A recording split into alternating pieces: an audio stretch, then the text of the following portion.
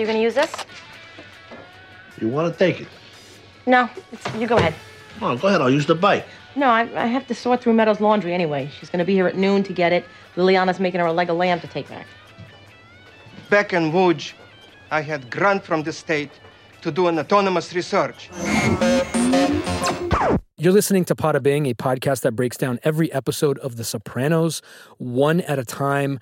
We are in season 3. Today we are talking about episode 1, Mr. Ruggerio's Neighborhood. The air date was March 4th, 2001. It was written by David Chase and directed by Alan Coulter. Interesting production morsel that I saw. Federico Castelluccio's name is now in the opening credits, but caveat, only in the episodes he appears in.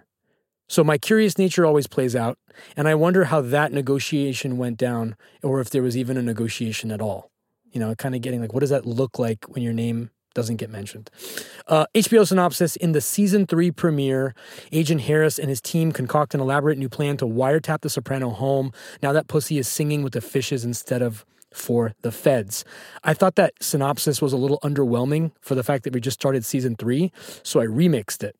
Sting, or more appropriately, the police, get a curious remix treatment.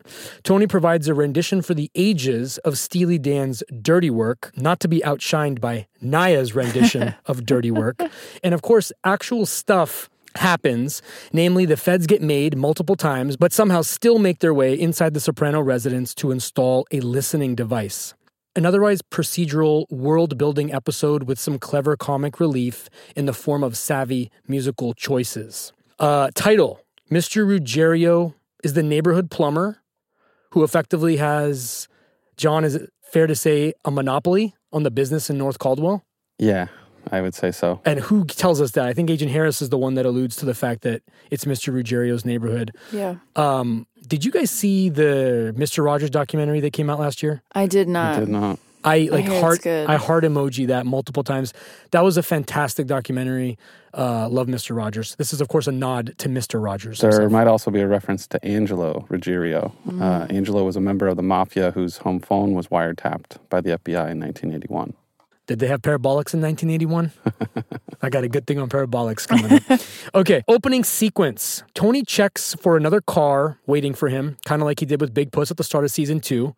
I got to say, I love that symmetry of starting the episode the way that the previous seasons does. It's such like a respectful, they nod to the Godfather all the time, but they also kind of nod to themselves now, because why shouldn't they? It's the greatest show of all time. I got to say, the walking down to get your newspaper in the morning, like vignette, if that's what you want to call it, is the absolute epitome of the regularness of life. He does it 4 times in this episode. Why? I'm not sure. He gets the paper 4 times. Was it overkill for you? See. No, I think it was to emphasize the timing and just the regularness of life and the routine that Tony and his family run so that they were able to infiltrate the basement. Yeah, this is a man that gets his newspaper every day, just like the rest of us, proverbially speaking, one pant leg at a time kind of thing, right? No matter what you do for a living, or no matter who you are, we are all humans. I guess I kept seeing Ray Liotta a little too, who got caught in Goodfellas, and he gets the paper at the end. That's where I kept like, is that why they keep showing us this? Because in Goodfellas, at the end, he goes and grabs the newspaper in his bathrobe. That's what I always think of when I see him go down. Oh, it's a nod to that. I think that. But then also this whole episode's about the FBI trying to get him. So it's like just, it keeps playing in my mind how it might end the way Goodfellas ends, where he does, something bad's going to happen. Fun fact about the Star Ledger, one of the articles is written by Bob Shaw, and that's actually the name of the Sopranos' longtime production designer. Mm-hmm. Also, it's another Alabama 3 song just at the beginning. Yeah, which is obviously the title song of the series, right? Mm-hmm. The Star Ledger says, mob drive for garbage routes heats up, violence feared. I thought that was a brilliant way to get all the backstory out of the way and advance this whole idea of intimacy and character instead. It tells you everything you need to know in a couple of 3 seconds, right? Mm-hmm. Now let's focus on the characters, which I thought is super, super confident and smart. Well, and not to get ahead of ourselves, but that story is reference to something that's addressed in the following episode. And I don't know if you two know, but when this originally aired, both the first episode of season 3 and the second aired the same night.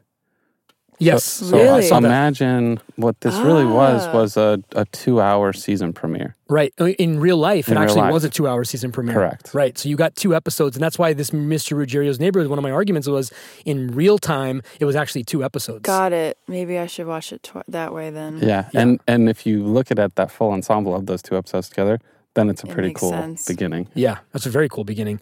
From Tony reading the newspaper, we cut to the FBI conference room.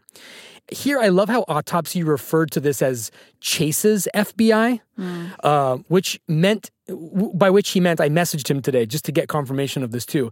He meant it's a more human and fallible as opposed to clinical and drab FBI. And it was how Chase handles characters. The character development was emphasized. I was trying to find some clever way to describe how he does that. It was like a mixture of SVU and Reno 911 Totally. and Brooklyn.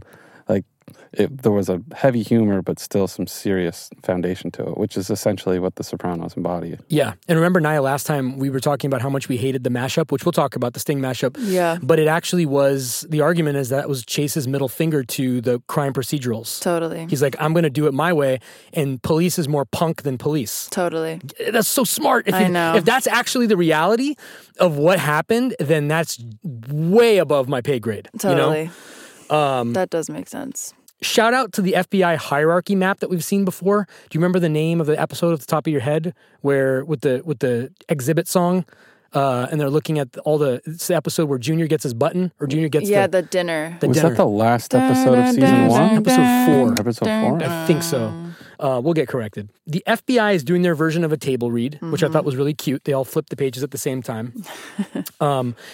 My eyes turned the faded New Jersey framed maps into a Jackson Pollock painting, which I know is a reach, but if also... You got destroyed on Instagram, too. But it's okay, because if you actually look at it closely, it's not that far off. And I said it resembles. I didn't say it was. Yeah, that was a good defense. Yeah, it was a good defense. And also, if you look at the paintings of Cy Twombly, they're even closer of an approximation. So I actually did a bad job of approximating the painter. It should have been a Cy Twombly painting, and then maybe all of our listeners who are up to speed on Art History 101 would have agreed.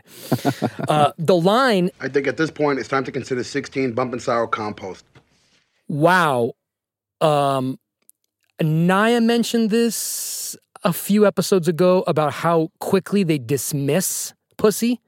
So, like, the sheer dismissal of him as a pawn from a guy who was his apparent friend. Yeah. Remember how I was talking about how they have like a bromance? Yeah. He's calling him compost.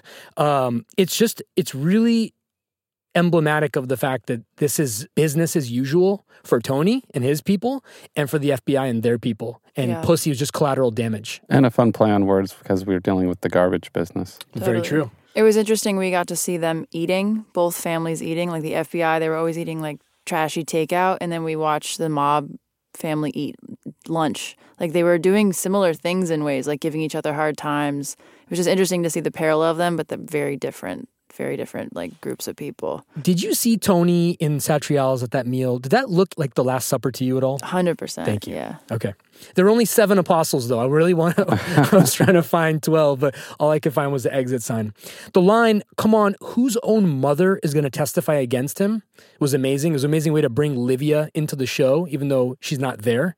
And they also verified that they've been bugging Tony for 4 to 5 years, which... backstory that we talked about in season 1. Yeah. It's simple conversation confirms what a new viewer would have needed to know. Right. Why are they now interested in Tony? No, they were watching him all along. Mm-hmm. And we learned that Tony fears parabolics, which is another nice way to know that they've done surveillance on him before. And that got me excited because I'm an audio nerd, right? Tony avoids talking business in the house if he can. But if he has to, he'll take somebody out by the pool. Except there, he fears parabolics. That's a reference to parabolic microphones. They're very directionally selective, and they can pick up clean audio from far away sources. I actually have a shotgun mic out there that more or less is an equivalent to a parabolic. So that's crazy. Is that what they're using on the sidelines for football games too? Yeah, when they're directing they're a form of... So shotgun microphones are the ones that look like pencils or like little cylinders, and they can approximate a parabolic, but parabolics are more expensive, and they have like a cone shape that sort of like reflects the sonic whatever, and you can basically do from like his light from his street, you could pick up his backyard if you aim it right. And so he fears parabolics.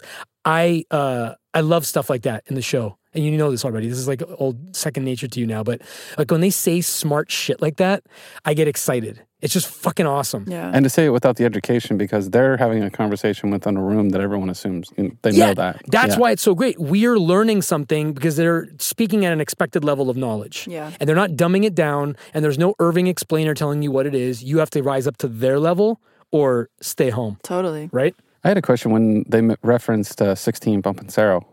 Is that to say that he's the 16th informant? Are there more? That was his number, yeah. CW 16? Yeah. What is that? Something witness. Corroborating Witness. Cooperating witness, yeah. I had a question on the cartel had him whacked. What isn't the cartel something very different than the mob? Am I crazy? So they know that Pussy was working with with H and drugs. But meaning that it might not have been the Soprano or the New York family. They don't think that they Soprano don't know. Whacked them. Got it. Well, what's great, a great cover story for the Soprano family too is Pussy disappeared once before. Mm-hmm. So it's very likely that he could disappear again without reason. And Tony's a leader, right? Yeah. Mm-hmm. Tony's playing chess, not checkers. So we learned that Tony prefers basement. He prefers to talk in the basement because of the noisy AC ducts, which made me wonder, why hasn't anybody, it's 2019, why hasn't anybody solved the noisy air ducts problem? It still exists today. It's an opportunity, people. Forget about edibles for your dogs, Shark Tank edibles for dogs, and solve the noisy air duct problem. It's like a $1 trillion opportunity. As an audiophile, I can see that's an issue for you. I think about it regularly. Anyway, stylistic point. The cut to the magistrate from the Fed decision to bug the house, a.k.a. the sausage factory. The magistrate mentions a sneak and peek warrant. Real quick, a sneak and peek warrant allows you to break and enter the private home of another for any federal crime, including misdemeanors, which is pretty aggressive if you think about it. This was pre-9/11. Pre-Patriot Act, too. Pre-Patriot Act, so perfectly. So after 9/11, I don't know if the misdemeanor language came in after that, but after 9/11, the magistrates have like kind of broad range to let people into your house if they want to. So warning to anybody out there who's thinking about doing any major federal and when crimes. you talk about has the show aged or could it survive in this time and place, I'm curious if The Sopranos could have gotten away with what they have with the level of surveillance that's available now. You mean like the creators of the show? Or to you mean like write a story about a mafia getting away with some of these things, it'd be very I don't different. think so, It would be, well, you know what they would be doing? They would be doing dark web stuff. And they would be doing like, what's the term of those Tor protocols? Have you heard that? They'd have to be that sophisticated. But I feel like Tony was ahead of the game at the same token because he's saying, log off, those cookies make me nervous. So he's already, he was Edward Snowden before we had one. He would be up to speed, and you know what Tony would do? Based on what we know about him, he'd be smart enough to outsource that shit. He'd have a Hesh equivalent of dark web. Yeah. You know what else Tony would be all up in on? Blockchain. I'm just saying, like, because you got to survive in the game, right? You got to play the game. Push Bitcoin instead of webistics as a modern day thing too. There you go. Yeah. It's the truth. Another stylistic point: the slow, almost dissolve. This is where Naya's friend Elias is here too. The almost dissolve fade to Soprano's residence exterior was a curious choice. I thought for a moment that it was a momentum shift, and this happens multiple times, and we're going to come back to it at the end. So just sit on that. It was an awkward transition, unlike any transition that I've seen in the show 3 seasons in. But is the dissolve defining the change of the day? It's it's showing. Okay, I like that. It's the passage of time, right? Because they look at the clock. Did you count that? Yeah. They look at the watch a lot in this episode. They so do. I'll subscribe to your notion. He's trying to convey the passage of time. And on that note, it's been noted that I can't take credit for the observation, but we see Timex on the FBI agents, and it's the juxtapose of all of the gangsters where Rolex is. So you have this have and have not. Does Tony wear a Rolex? Yeah. Yeah. Paulie too? They all wear Paulie's rocked something Movados nice. Before. Pussy wore a red-faced. I just did that puzzle. Yeah. I just put that Did you puzzle finish it, by the way? No, because now I'm at the suits where it's all black pieces. That's hard. Back at FBI headquarters, funny line about running the cleaning lady's husband by counterterrorism. Again, this was pre 9/11, but shows David Chase's kind of like forward thinking on the matter because it was in the news, and they addressed it, which is so interesting to me. Using the FBI scene to backstory all the cast members was and catch us up on what's been going on in the universe since the break was clever and wildly entertaining for me, especially important, right, for what was largely a cop procedural. Definitely. So we quickly dispense with the pleasantries, and we learn that Carmela's into tennis now. She loves her hobbies outside the bowl. Which is kind of driven by flirting with other men. Which is why I thought she was quiet in the car. You asked, why is she not listening to anything? Because she's so, focused on in him? the moment to get there, to, be present. So Father Intintola was very right about how she plays this little game. Right? And he did too. I had forgotten that. This reminded me of that. And I'm like, really? Every single man that comes into your life is like a game?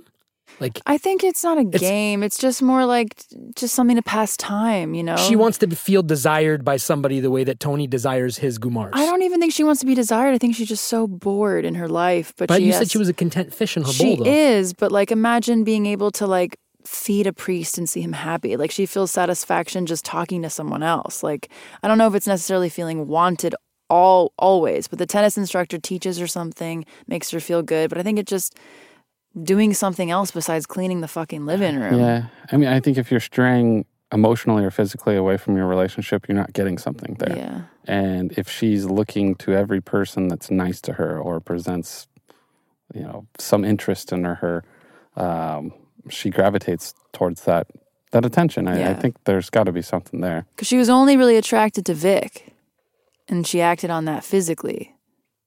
But how great, I've watched that episode a ton of times, and I never caught that second look or that concern or surprise. When he tells her he's moving. When he tells her that she's moving. Yeah, I didn't either. Minus when you had the note, it's she does take a minute. Yeah.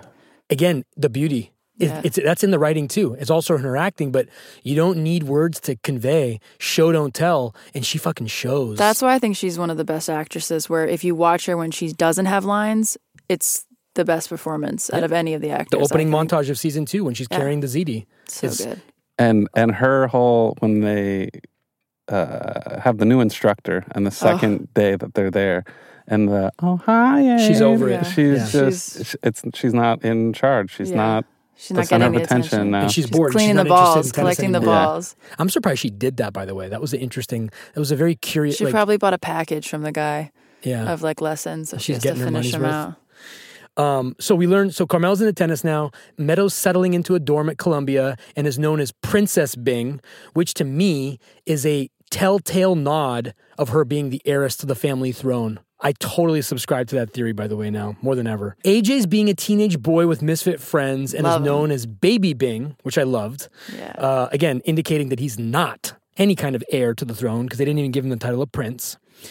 Tony is Papa Bing, which is almost Pada Bing. That made me so happy. Yeah. I got so excited when I saw that. I was like, oh, are you kidding me? And then he's also known as Der Bingle. I was curious about the Germanization of his call sign. Did you find anything on that? No. It's interesting, they Germanized Tony, but no one else. So Carm is Mrs. Bing, and the house is, of course, called Sausage Factory. It's a fabulous name. Interesting contrast. Carmela and Tony in the car. Naya alluded to this, but Tony's got music on, and he's singing. One of my favorite sequences ever. It's all I've been listening to all week in the car, and now I have a second single, which, by the way, at least 10 people have DM'd me. Where can we get it? Oh, really? Can it happen? I just made it on GarageBand 6 years ago when I was depressed when I first moved here. Can you release it? I can put it up on SoundCloud or something, yeah. It's just so rough. I think I'm playing a spoon in the background. But the whole, the Amy Winehouse doing those rough little edits that are on YouTube that have 50 million views. It's a beautiful, I'm not flattering you. It's beautiful. Honestly, there's demand. Okay. Okay. Do you guys have any thoughts on the contrast? Now, you started to talk about it, but I'm just curious if there's a deeper conversation here, and if there's not, it's okay. Why does Tony have music on and he's singing versus Carmela's a stoic sort of get to point B person? Any thoughts? I think it's what you guys were saying. It's the regularness of life. Tony does this every day. It's it's not a big deal for him. To Carmela, this is the one thing a week. I imagine she has a tennis lesson once a week. So it's I'm out of the house. This is the one thing I do. It's an interesting contrast. I don't have an analogy for you of like what it may mean, and I know different people do different things when they're alone in the car. Yeah, but I'm just wondering on they emphasized it enough to it's got to mean something. Well, yeah.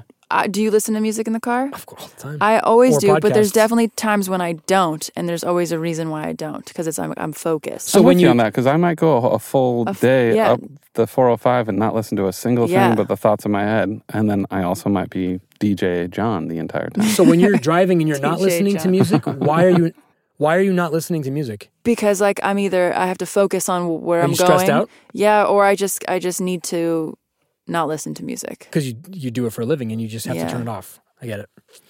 Okay. Or I'm going to a tennis lesson. I don't know. There's no answer, but I just think the contrast was worth pointing out. And it was a long. They show it. Yeah. They show her silence and they show his singing. Singing along. A nitpick that I can't reconcile. Why the Sting song get butchered like that? We kind of have solved it, but the Police Every Breath You Take, which Autopsy nicely described as the ultimate stalker song. Yeah, I'll be watching you. And hence contextually fitting, right? It was mashed up with the Peter Gunn theme by Henry Mancini, which is a cliche procedural sound bed. Is that the Chips Ahoy song? I just kept saying Chips Ahoy dancing. Yeah, it's used in traditional cop stuff. I just want to know, business-wise, again, that's how my brain works, I'm sorry, like, how did the Police's people allow that? I don't know. To like bastardize their music. You know, it's not even a remix. It's like a cross-pollination, right? Wouldn't you just be buying the rights for both of those songs? Yeah. You're buying the rights, and obviously they're agreeing to it, but that's what I'm saying. Like, why would they agree to that? Because they probably didn't know that's what they're going to do to it. Because once you buy the sample, I mean, I guess that's not true. I just had to pay for a sample, and they want to hear what you're using it for. They want to know. Because they also, then it depends how much of the song you're using, therefore the price changes. We talked about this earlier in the pod, but the justification for it, if it is true, makes it okay. Yes. If David Chase said, look, I'm doing a middle finger to this whole artifice, and the Police are the best band to represent that middle finger. Closed, signed, sealed, and delivered. Police, Peter Gunn, like, there's the play on the words, too. Oh, totally. It is crazy. Apparently, it was David Chase's wife's idea. Per Autopsy. I asked him, he didn't remember where exactly he read that. He thinks it came from one of Brett Martin's books. Okay, then I'll get off it. But Sting is known for being very, like, anal about what he lets his music, because he was up for a deodorant commercial for Don't Stand So Close. And they wanted to use a Don't Stand So Close, and it was for a deodorant. And he said no, because he didn't want it to be associated with a deodorant. But they gave him like millions of dollars, and he's like, sorry. Credit to the pitch, though. Yeah. That's a great pitch. It was like a Subway commercial that never aired. I could see his manager being like, don't sweat it. Yeah, it's a good idea. Yeah. It's a lot of money, Sting. Satrials. Another fun line moment. I gotta watch TV to figure out the world. I say if it's The Sopranos, then that would be affirmative. That was, to me, a way of them saying that we're the shit, in my opinion. A little self-congratulations on 2 seasons of amazing content. Thoughts on Paulie's sanitation rant? I did some research. Okay. And apparently women's bathrooms are dirtier than men's, according to a study from the University of Arizona. Pray tell. If you were looking for how frequently do you find germs that potentially could make you ill, says Chuck Jerba of the University of Arizona to the publication, we found that it's twice as likely to encounter those germs in women's restrooms. Reason? I don't have any other information there, but... You know that's my next question. Yeah. No, I wanted to... I felt like there was this like sexist, I want to vindicate men and say women's bathrooms are dirtier. I'll tell you what, though. Dirtier. I don't care. I would eat maple ice cream off of a woman's bathroom floor before I eat off a men's bathroom floor, just because I know what goes on in a men's bathroom floor. Like, it's just not, you can't sell me on that. I don't care. The split stream and all the randomness that occurs everywhere. And it was such a specific ice cream, though. Would that be your flavor it too? says wink wink, it's Polly Walnuts, it's walnut ice cream. I got it. I missed that. I missed that too. Well, and up there with like the Silvio and the cheese provolone thing, this is just a easy reoccurring meme that I can just regurgitate. It's just fodder for you. Oh yeah, we have at least had 3 or 4, maybe more. By the way, his hair on point this episode. It was extra special. Yeah. Paulie hair. I think he got extra screen time. It might have something to do with it because he was particularly slick. Got a fresh dye. So I love the character development that took place in the rant. it's giving us context on who this person is. We don't normally get it before, but he like really, really deeply thinks about sanitary matters, and I personally love it. Do you guys know people like that, by the way? Would we consider this OCD a little bit? But or his just, wife, Vic, fist bumps rather than shakes hands. But the right kind of OCD. Okay, this is the right kind of OCD? The right kind a of reasonable amount of OCD. Yeah, right kind of OCD. And as a woman, you should appreciate this. Like, even I'm teaching my son, always wipe the seat. Even if you if you lift a lid, take a tissue and wipe the seat. That can go a long way in a relationship too. I learned that, and I've scored some points at home. Why do you have to wipe the seat if you put the seat up? Because there might be what's the word? Splatter. Splatter. So I'm thinking of my significant other. Onto the bottom of the seat? So the back and the actual seat itself. So I do a double wipe? I do a quick swipe, especially if I see something. If the splatter is made, if I make them, or if I think I might have had like a bad aim, if it's like 2 o'clock in the morning and I have to do like the old man piss, I'll wipe the seat because I know that when my wife gets up in the morning, I don't want her to have to sit on that. Isn't that courtesy? You know what you do and what you could do and what I do at night? What? You just sit. Yeah. So this leads to, is a question we're going to go on I a crazy have. rant on... Do men sit? Yes. I do. I do when I need to get away. Yeah. I sit and read. And I pretend to go for a long, extended period of time. Now, seat up, seat down. Like, I'm getting told right now, I have a Post-it note in my bathroom that says, don't forget to put the seat down. Can you not pee with the seat down and wipe it? I mean, you're wiping it with putting the seat up. Why don't you just pee with it down and then wipe the seat? Admission. I pee with the seat down. So that's why you wipe it. That requires I got precision calculated aim. It's a big circle. It's not that big, man. How much flow you guys got? We live got? in an old vintage home. There's not a lot of room there. It's an extra tiny toilet. You're listening to Pot of Pain. Yeah. So Paulie's rant is what makes the show so relatable.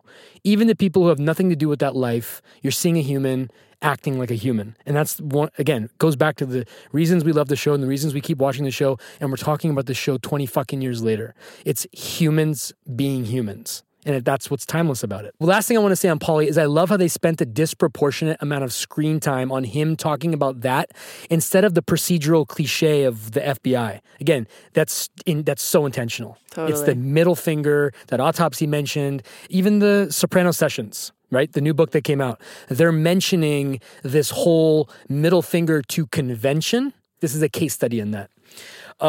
Gigi sitting across from Patsy. How ironic was that? Yeah, you loved that. It's ironic. I mean, It was convenient. Yeah. It's convenient. Okay. And I appreciated it. Was it lazy? I thought it was lazy, but it was also inclusive to someone who hasn't watched the show yet that's jumping into season 3. That's true. For them to show the recap of Gigi actually assassinated. Smart. Yeah. And I'm like, I don't need that. I know what happened. I got the inside conversation. I'm with the wherewithal. So I felt a little like elitist almost. I don't need to be reminded, but I guess this new guy does. Yeah, I think it was useful to introduce Patsy because this is the first episode that he's really Patsy, right? This is the new character. So, but it was ironic, just having them sit across from each other. Patsy stares him down. My question is, how does Patsy know? What were the tells for you guys? Are there any tells, or is it just baked in? That was my question. Does he know? I don't. He clearly does, right? So I originally asked how does he know? But he goes to the house to try to shoot Tony. So he clearly senses. Where did he get that sense from that you did this? You have any idea? Any theory? Any Netflix spin-off series? Because who else perfect would? David Chase. I mean, Silvio alludes to it a little bit and passes it off as maybe some police guys trying to tell him that Tony. It makes sense. I mean, you don't have to be a genius to know that if Junior just tried to kill Tony and suddenly people start getting whacked on Junior's side, who else is going to go after them? I agree. I think Silvio has a bit to do with it because in the scene at the Bing, he asks him, like, oh, you've got nothing to say, like, let's forget. And we learn later, Patsy and Silvio defends Patsy for a job that Chrissy's in charge of. So, there's a bit of an alliance between Patsy and Silvio that we don't know yet, but we know later happens. And he's quiet, not talking about anything a little. Naya's sitting here with her arms crossed right now, like she just dropped the fucking mic again. Silvio was in on it. I think a little bit. Damn. He alluded to it. Fucking if revelation. I was to guess, Maybe. This is where I'm going to give some pushback. I don't know necessarily. He was paying attention to the golf game. He wasn't paying attention to the conversation. He was pretending to pay attention to the golf game. But I think he's grieving the loss of his brother. True. They feel guilty. Just think of it this way: when Pussy thought that Tony knew, and Skip's like, "You're just worried because you're different, and Tony isn't." And I think it's a little bit of that. Let's look for it. Totally. And I think it's like it has to happen. Like they know they it's get so excited. But you do have a consistent, like, last 3-4 episodes she's been dropping some.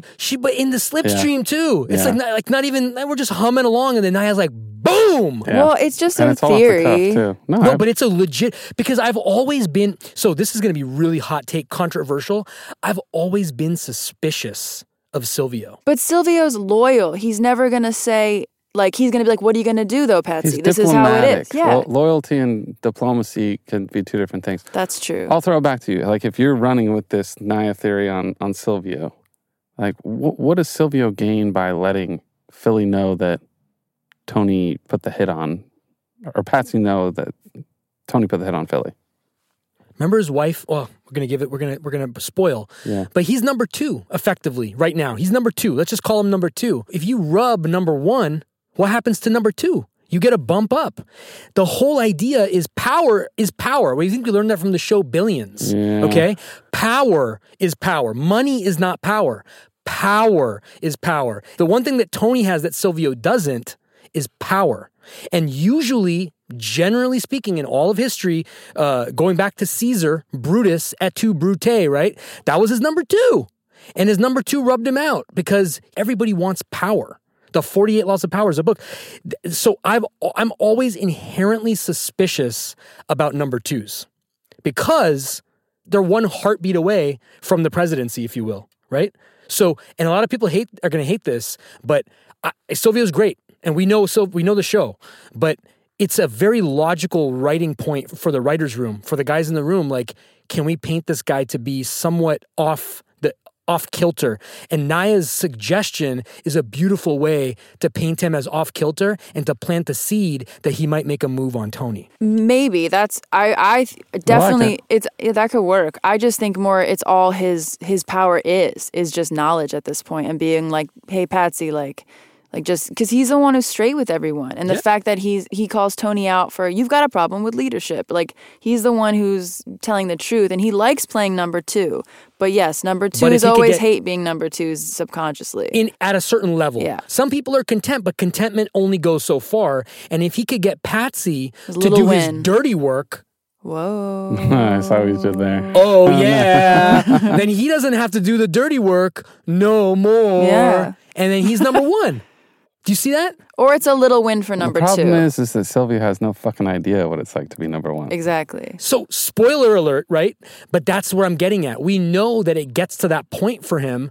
This could be the early germinating seed of that. The kernel, as Naya says. I love it, Naya. I love it. High five, Naya. High five, Thank Naya. you. I tried. Okay, Tennis Coach is one of my spin-off series, and it would be called Kitties.com Job in San Diego. That's the tennis instructor's wife, of course. So Carm looked like she'd been jilted at the altar when the tennis ace was skipping town, and that would be sort of like episode 1 of the Sopranos universe where the jilting happens, and then Tennis Coach and his wife Kitty get in a car, and he's like daydreaming about Carmela. That's the pilot, okay? Love it. So AJ and friends, just real quickly, the thing of note was his curiosity about his friend's jersey and football. Notice the camera zoom. The camera zoom in was suggesting that his brain was turning a little bit, which is something that I get super excited about. But football becomes a storyline, and this appears to be the genesis of it.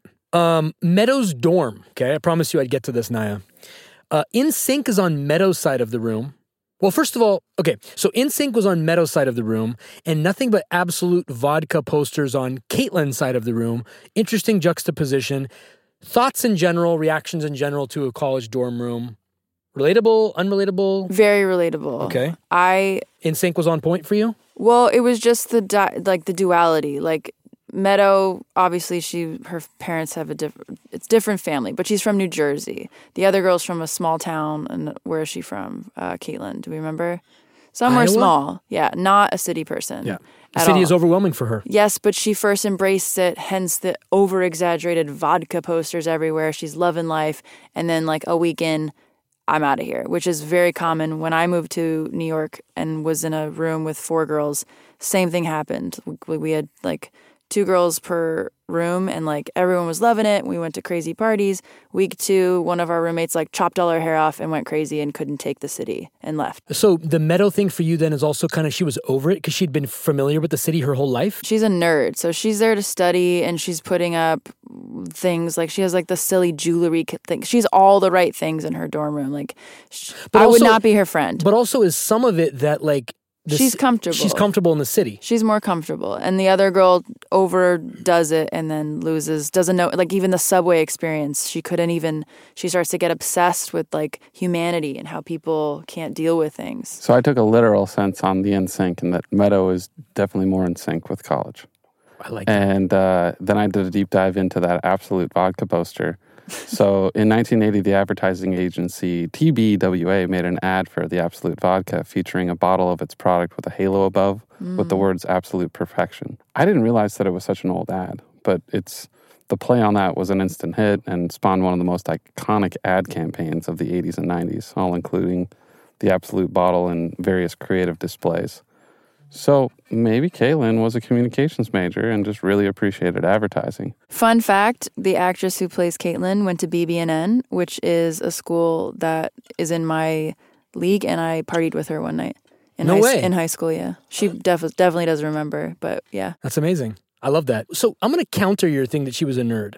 And I'm going to say that Meadow got the window side because she's a boss, and that's how they do. She got there first because Carmela got there early because she knew she wanted first pick. Who was the creepy woman? Oh, wait. It was the FBI. Does the room 319 mean anything to you guys? I tried to find some Kubrick in there. There wasn't anything. Oh, cool. I like that you even said that, though. Yeah. I love that. Because they're like, why the fuck's her room 319? Everything's intentional. Everything has a reason. There must be a reason.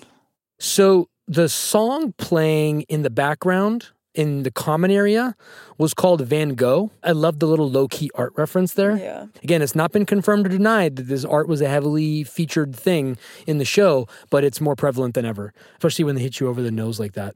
Husband of Housekeeper is different than the guy who got the jacket. I can't believe I didn't notice I can't believe I didn't notice either. I almost thought you were wrong. And I was like, no, you're right. I also think I would not pass that test. The citizen test. I don't know those answers. I was like, I don't. I almost looked it up and was like, nope. I was actually going to quiz you guys, but Yeah. then I thought like she actually gives the answer, the Martin Luther King thing. And then what's the first holiday? I have no clue. Thanksgiving. The Pilgrims. Yeah. Are you sure? I think it's Thanksgiving. The first holiday ever like made or like in the when the calendar. country in the 13 colonies. I think it was Thanksgiving. I guess that would make sense. That would be my guess, at least. I would have thought of it like, what's the first of like what the first? I'd be like Valentine's Day. We learn that the housekeeper is stealing, and to me, that just signified more everyday life kind of shit. At least pre-Nest Cam. Okay, but I feel like Tony would have CCTV in his house, so it's kind of alarming to me that she would be robbing them when he's probably got surveillance of his own. I don't think he does in there. You don't think they have cameras in the house? No, that sounds dangerous. Oh, like it could get wiretapped, like bugged. Like would modern day Tony have on Alexa? I think you'd be concerned. Oh, heck no. Listening. Those cookies like crazy. Yeah. Talk about cookies. Alexa hears everything, even when it's off. It's like, Alexa, play Steely Dan. Yeah. The modern day FBI, though, if they got a sneak and peek, they would stick an Alexa device in there. Another stylistic point, okay? At this point, it's an intentional pattern. It's another awkward, jagged cut from Quantico to Tony's driveway. This one, to me, felt like an error. Like the feds are broken record or a disjointed mess. Like, what are they trying to convey with these fades? Your first one was the passage of time. This one signified something was broken or something was going to fail. Just putting it out there. Question.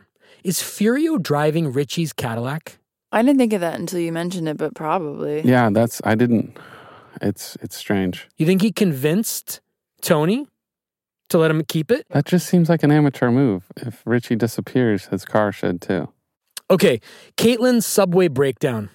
Been there. I've been there too. Yeah. People just staring blankly at whatever happens in a car. right? I was in a car where someone was literally urinating in their seat, Yeah. homeless person. I just acted like nothing was happening. Yeah. This New York City subway thing actually got me thinking about a really cool podcast idea. It's documented stories of actual serious human encounters on the subway. That is a dark one. I would listen. Human moments, not real ones where you fake it, but like actual human encounters, and then the two people telling the story of like a real moment between each other. Just thought it would be kind of fun. I saw a girl throw up Doritos and then eat them off the floor. I thought a lot of the like CSI moments I didn't like. There were a lot of lines given to actors we don't know in like the lab with the lamp. Yeah. It was weird, and I was like, a lot of people got a lot of lines that we never see ever again in this episode. I have something on him. But this is what John liked, though. He's been waiting for Skip to be some CSI moments, to be interfacing with his FBI's. Tony tells Patsy to bring his younger son over to the house, which smelled of precursor to the relationship with Meadow, without spoiling anything. I thought he was just being nice. Okay, so here's my question. Is Tony pulling a Pablo Escobar by naming all of Patsy's living family members? This is particularly for Justin. I hope when Justin listens to this, he does a little breakdance, a little MJ in his living room. Playa or Plato. Is he pulling a Pablo Escobar by naming all of Patsy's living family members to scare him into submission? Yeah, it was pretty ruthless. He was very direct. Do you have a problem? No. And then he segued into talking about how much money Patsy makes now. You got a daughter, right? Well, he talked about him being able to buy her a house. You got a son too, right? Yeah. I thought he was showing that he knows about his life. No? Am I being too nice? Yeah, you're being a little naive there. Really? He was going down the list. He was? He was. Damn. I thought he was like, I know about you. Like, I care about your family. Come on over. Like, the boys will watch, have a beer. He's like, let me Don't hear you make say more that money? You're over it. Maybe 1%, Naya. Yeah. But I'm going to try to find ways to incorporate Richie lines into the podcast going forward as much as possible because he's not with us anymore. But Tony was totally flexing. Yeah, he was. All right, I'll get that. Okay? Yeah. Totally You're flexing.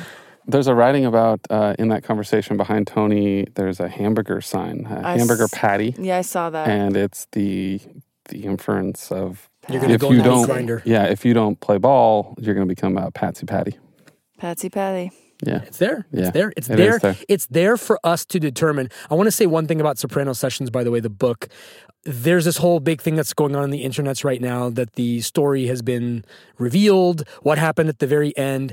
I don't actually think it changes anything. It's set up so that we can make our own decision about how it ended, just like we can make our own decision right here. This is a case in point about whether Tony was Pablo Escobaring him or whether Tony was having a moment of humanity with him. Come to the pool, we'll fry some dogs.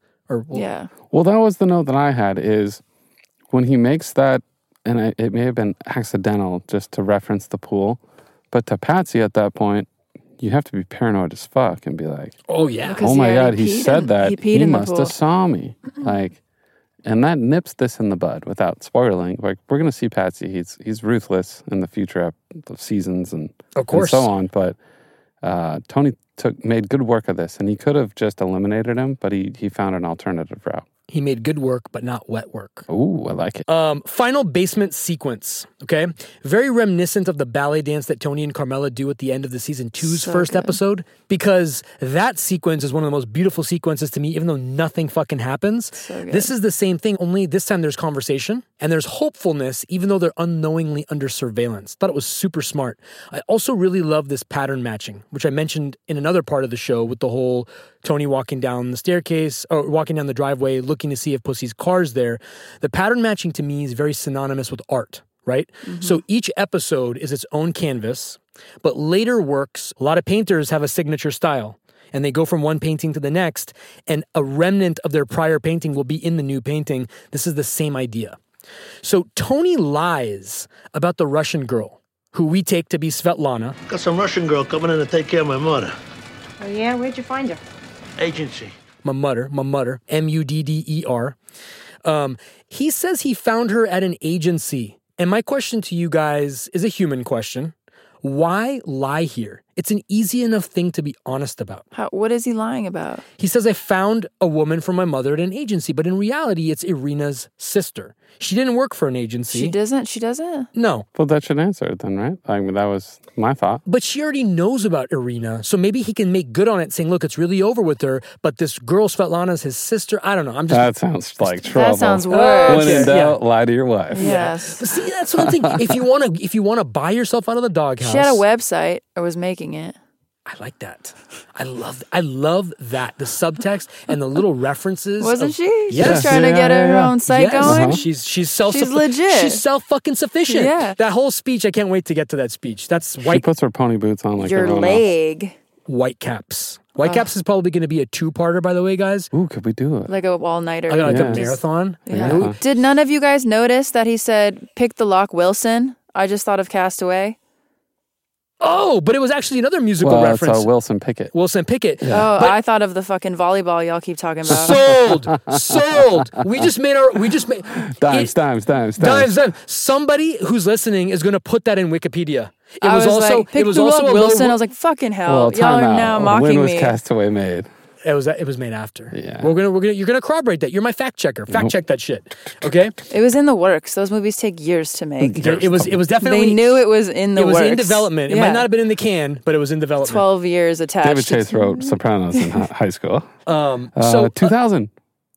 So there you go. Mic drop. Somebody that loves the podcast right now and is sufficiently ambitious, enter this in the Wikipedia entry and attribute it to Naya Bertino. Okay. So a subtlety. Tony works out to Hotel California while in a basement in Jersey, albeit a very nice home in New Jersey. There's no doubt about that. But I just found that very cute irony. Hotel California, the lyrics of that song, the tenor of that song, the mood of that song in a New Jersey basement. Just too much not to mention. I also love the zoom in on the light, which we talked about earlier. Autopsy cleverly concludes that the light is a temporary fix for the sudden loss of Nancy Marchand. Cue the music. But the zoom in on the light, I want to emphasize something we always talk about how The Sopranos is like the antithesis of TV. He's going outside of the box and he's rewriting the rules. But the slow zoom into the light and then the cue of the music and the fade to black was such masterful ownership of the television medium. Yeah. It's basically saying, look, I just made a whole episode where I motherfucked the television medium. Yeah. But then I ended it so that you go, son of a bitch. Yeah. That's amazing television. That is just so much flexing. The song High Fidelity by Elvis Costello's the Fade to Black song, the most on-point lyric from that song is, can you hear me? Can you hear me? Can you hear me? Do you have last call? I tried to find some symbolism. I was trying to go deep, and I looked up water flooding. And if you have a dream about water flooding into a house, it can represent integrating feelings with thoughts and ideas. Water flooding over ground can symbolize changes in your foundation that need to give way to feelings. Flooding can be a positive dream about being in the threshold of emotional growth and the release of feelings. And all of those segue from the last episode of the ocean dreams, and now it's literally a flood in his basement, that makes sense then. To have all this kick off and to be a catalyst to the entire episode, I just wanted to figure out what that meant on a deeper level. I like it. Yeah. It's interesting the basement flooded where they bugged too. That is actually true. That's interesting. That just might also, you guys closer to the fishes. Indirectly answered all the weird fades that Alan Coulter used in this episode to show that the Fed's plan was going to be foiled. They just couldn't close it. Okay, so I got two things. First off, strategically, this episode was clever as fuck. This is what we were talking about when we were off mic.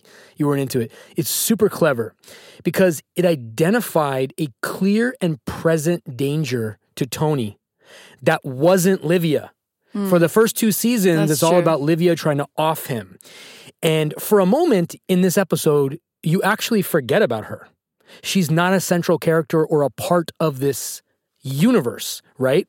That had to be strategically figured out. I would love to know how many iterations of this they came up with to figure out how are we going to move forward without this dynamo of a character, which is essentially what they were doing, right? Yeah.